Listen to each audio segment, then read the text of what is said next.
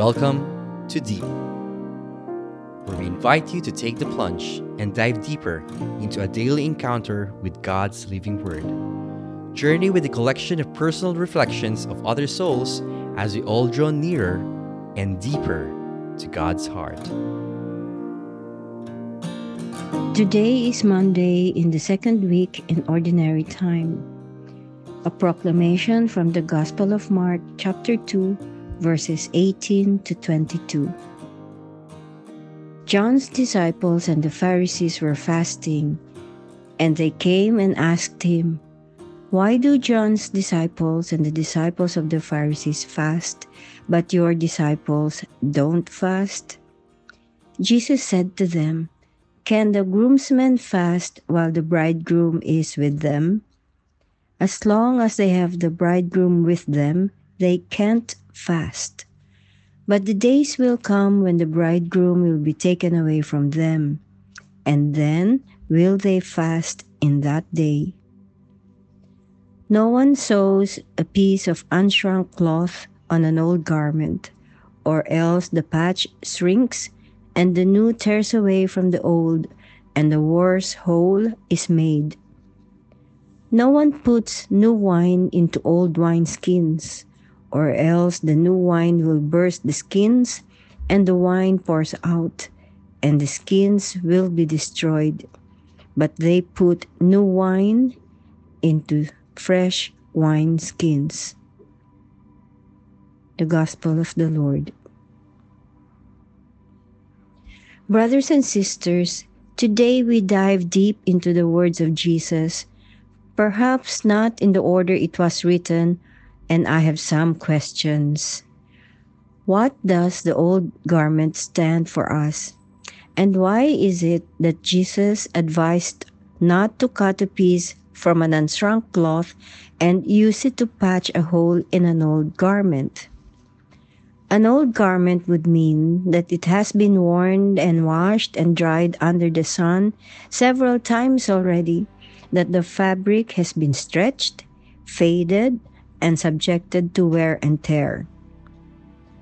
To patch a hole with a piece taken from an entirely new cloth would certainly not make the old garment look new. Think of the Pharisees who have studied extensively the laws of Moses and the prophets, and how they are perturbed by the teachings of Jesus, so much so that they accuse him of committing blasphemies. Some of us are so closed-minded or coming from the old school of thoughts that we somehow fail to remember that Jesus is not bound by time.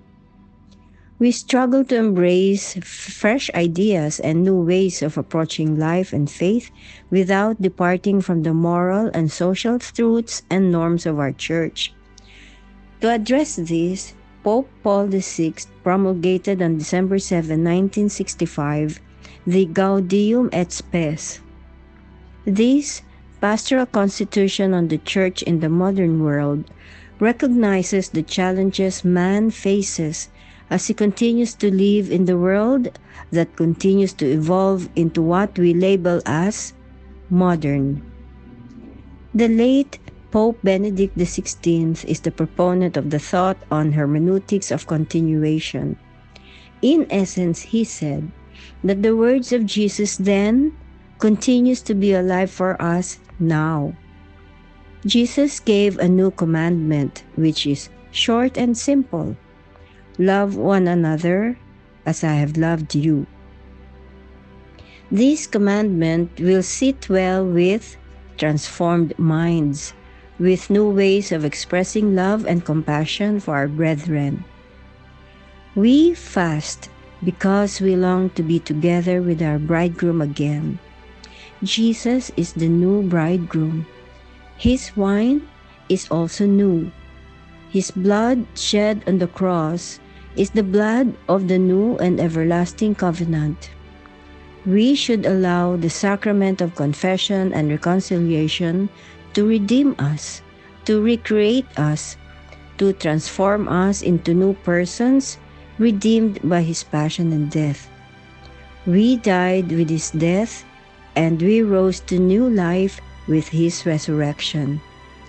Every day of our life is always a new day. God bless.